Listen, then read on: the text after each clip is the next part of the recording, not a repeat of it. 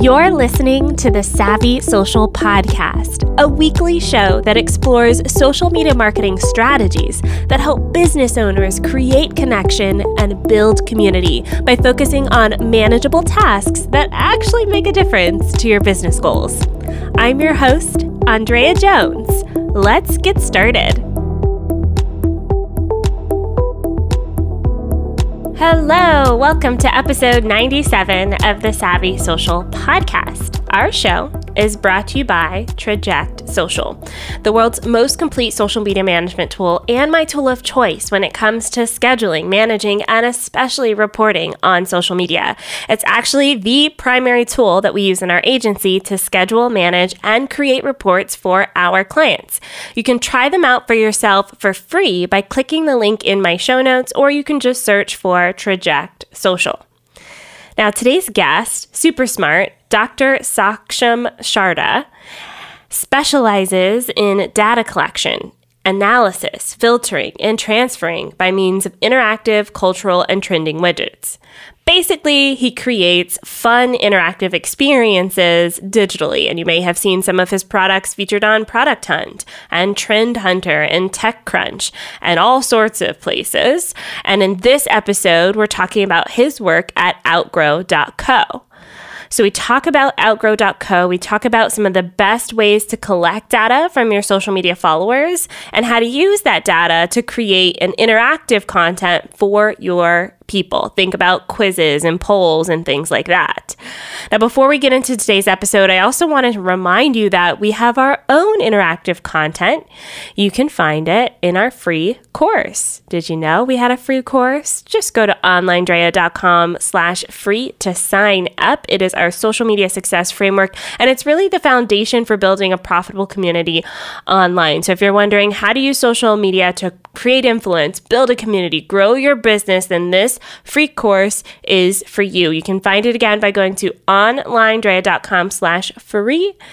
And it's kind of like a little teaser, a little taste of what's in the Savvy Social School. All right, so let's dive into this interview with Dr. Saksham Sharda. Hey, Saksham, welcome to the show. Nice to be here, Andrea. I'm so excited to dive into all things social media with you, but I want to start at the beginning with your work with Outgrow. So can you tell me a bit about what you guys do and specifically how it relates to social media? Well, I personally specialize in data collection, analysis, filtering, and also the transfer of data by the means of widgets and applets.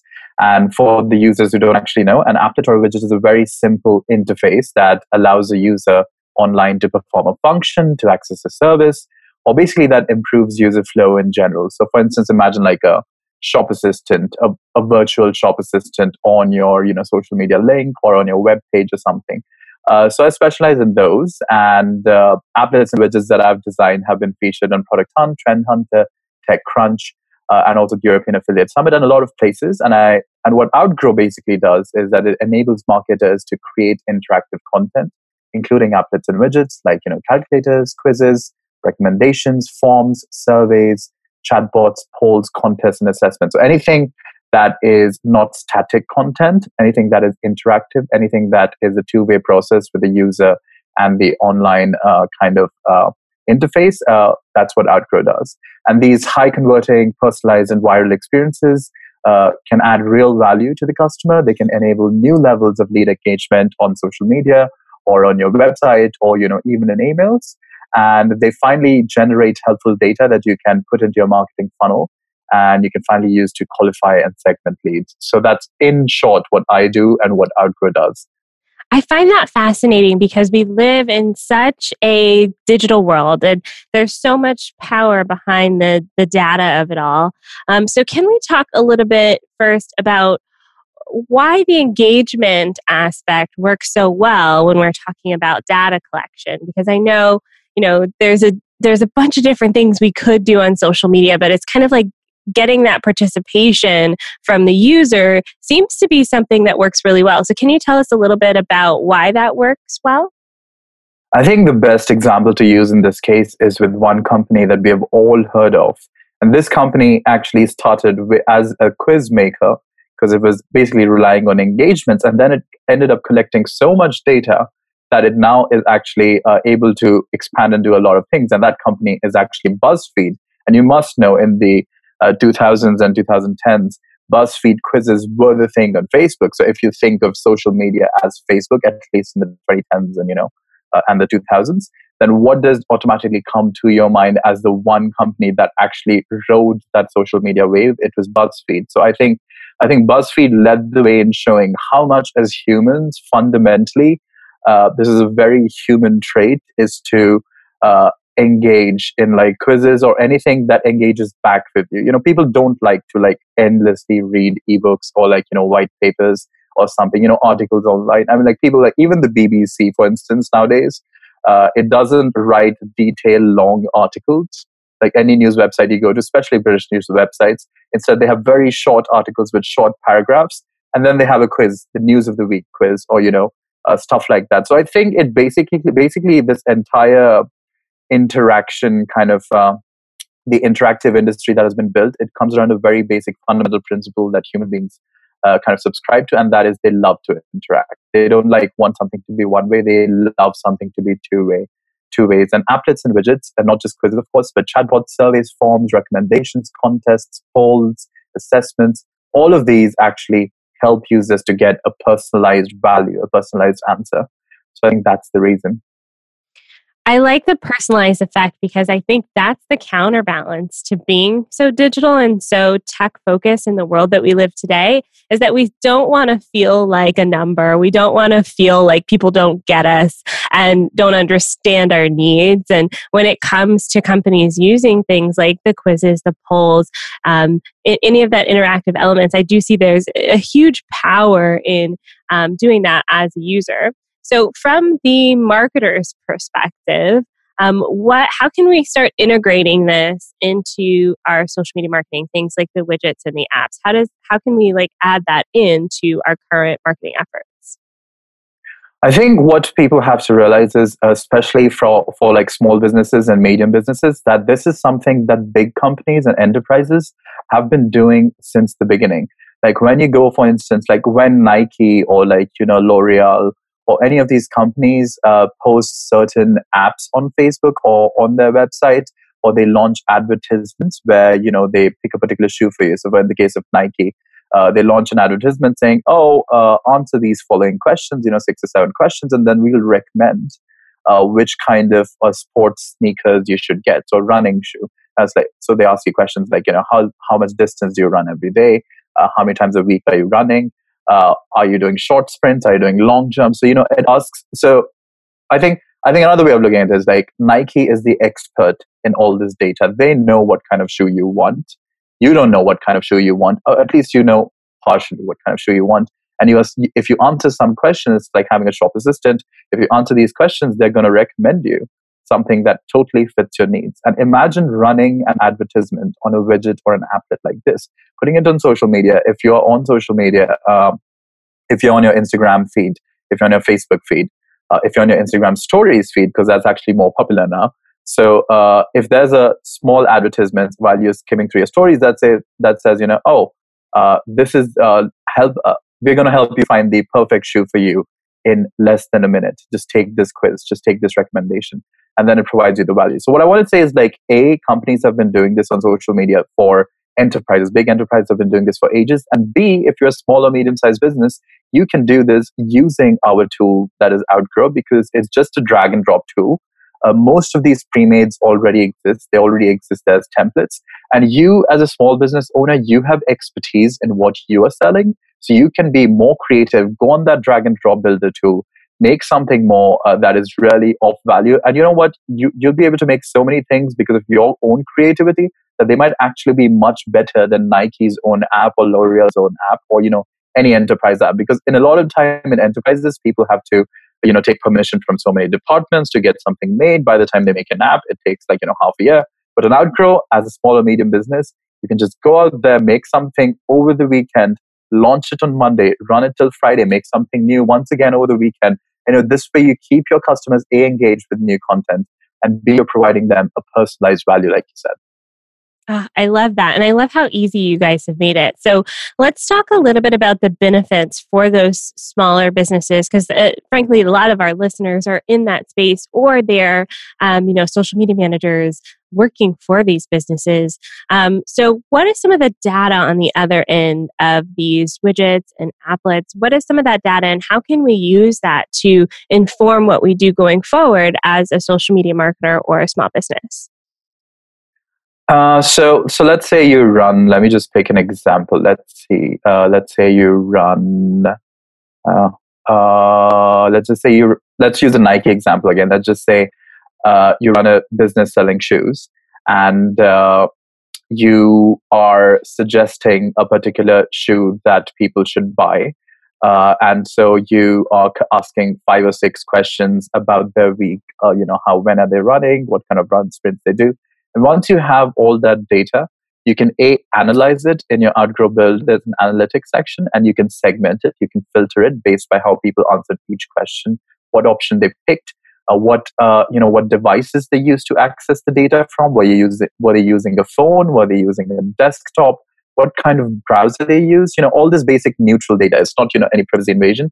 It's consensual data that's collected, and once you know all of this data, you can put it back into your marketing funnel. So even if someone didn't actually buy the shoe at the end of the quiz, even if they didn't buy your product or service at the end of the quiz, they have been entered into your funnel. So say 3 days later, you send them a personalized email, which again you can trigger from your Outgrow dashboard, that already has their name, etc. So it's a very personalized email that says we are ready to give you 30% discount if you buy by this date, or something like that. So you know what they want because you know how they've answered the questions. You know what else they might want if they've actually bought the shoe, but they might actually want, running a running shirt or something.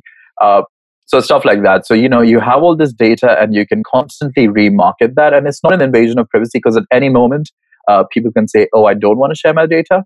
Or B, they can always unsubscribe from any emails that you are sharing. So it's like a basic consensual marketing flywheel, as HubSpot likes to put it. And I want to I kept using the shoe example because I was trying to think of some other example. And the another example that I've seen a lot of people use is, I think you must have seen it on Instagram as well. It happens a lot. Is what kind of fitness workout is best for you? This is like a lot of gym influencers on Instagram, because you would see influencers using these interactive widgets and applets all the time. So there's influencers who are what kind of fitness regime is best for you? It asks you 10 questions, and then they give you a personalized online fitness plan that you can subscribe to. So, it can be any kind of physical product, but it can also be any kind of service. So both of these things are possible to do. Yeah. Oh, I like that you gave us both the product and the service example, because that was going to be my next question, was about service-based businesses or even digital products, which I think there's so much power in that, especially the remarketing angle. What do you think about some of the privacy issues lately? I know a lot of people are kind of railing against Facebook and Facebook ads. And you guys said you have this ability to unsubscribe. But how does that transparency work on the front end of that? Like before someone starts taking the quiz or anything like that, is there anything we can do to help our users feel more comfortable and confident participating in these things?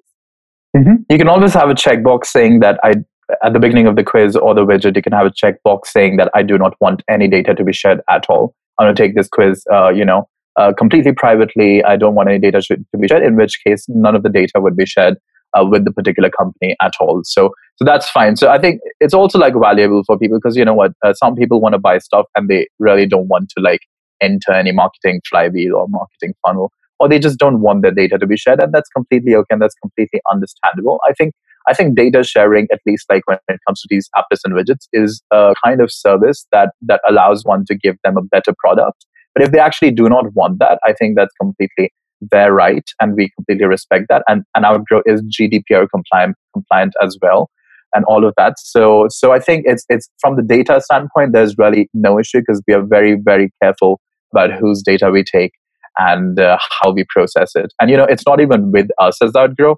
The data that is collected is going to be with the company that is using Outgrow for their clients. So the data is going to be with that company. So we never actually see the data anyway. So yeah, that's the deal with the data.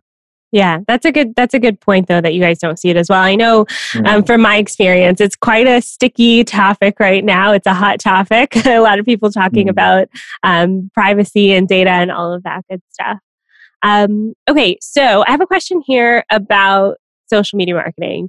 What's one thing that you think is true and that most people think is BS when it comes to social media? What do I think is true that most people think is BS? I think that's actually a hard one. I'll tell you what most people think is BS, but what I think is true. Uh, most people, I think a lot of people actually say that you have to constantly keep churning out content so that, it enters the search engines and everything. And, then you are searched for and all that stuff. In my opinion, I genuinely feel that if you produce at least, per week, once a week, or, once every fortnight, if you produce an article or a widget or an applet or something of real value, I would rather you spend all your research for 2 weeks producing something of real value than actually trying to post something every day or, once a week. I've personally been like, I think there's a lot of social noise because of social media. Everyone just wants to be noticed, and that makes it very hard to be noticed. And I think what people are really now looking for is something that has real value online, because there's just too much stuff out there. And personally, I actually do not follow any of like business accounts on Facebook. And I think sometime last year, Facebook restricted the number of business posts that you actually see on your newsfeed. So I think Twitter is the one where you can actually still see some business newsfeed, but in general, business accounts I think have been restricted from putting out. They can put out stuff, but unless someone is specifically followed to see their posts, I don't think they're going to see that. So to me, the online clutter of everyone being like, oh, we need a social media manager, we need to do something, is too much. So I think if you can, at your whatever business you are, try to convince your manager to say that key thing is to do a lot of research and produce something of real value once every 2 weeks, or even once a month. I would recommend that. I think that should be a strategy everyone should be looking at. Yeah. Oh, I kind of like it. I know it kind of goes against the grain a bit, but definitely the quality of what you're producing is going to become more and more important as time goes on and resources become scarce, and our attention is a resource. And we spend a lot of time online and on social media. And if we can spend that time on quality work, I think that'd be good. Okay, great. So I know that you guys have a really cool kind of example of your work here by helping people understand how much they should spend on paid advertising. So can you tell us a little bit about that? So it's a simple widget. You guys can see it on the link that Andrea will share. In the case of the widget, you can see it says most companies overspend or underspend when it comes to paid advertising. Find out your optimal monthly ad budget. Now, we put the lead generation at the beginning of this particular widget, but what you can also do is put it with the results if you don't want to collect people's leads or something, or you can just like not have a lead generation at all.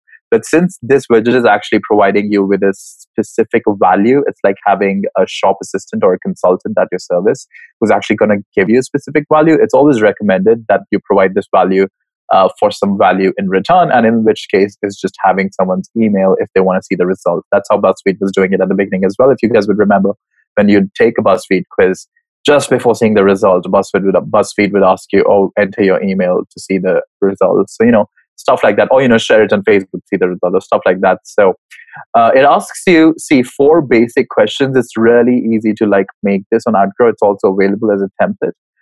So this we designed for a B2B company. So obviously a marketing company that is actually marketing to other marketing companies and helping them out with their social advertising, etc. So it asks some simple questions like, what is your customer lifetime value? What is your target return of investment from paid advertising? What is your sales conversion rate? How many leads on your sales, can your sales team comfortably handle in a month? And based on that, it shows you a couple of figures, including cost per lead, cost per acquisition, and how much you should ideally be spending on every month on paid advertising. In this case, we're mostly talking about Facebook, but we have other kinds of widgets that you can use for Instagram, which is also managed through Facebook, but LinkedIn or Twitter.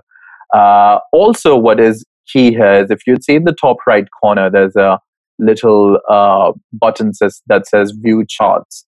And in the View Charts option, you'll be able to see all these numbers that are presented to you in a textual manner.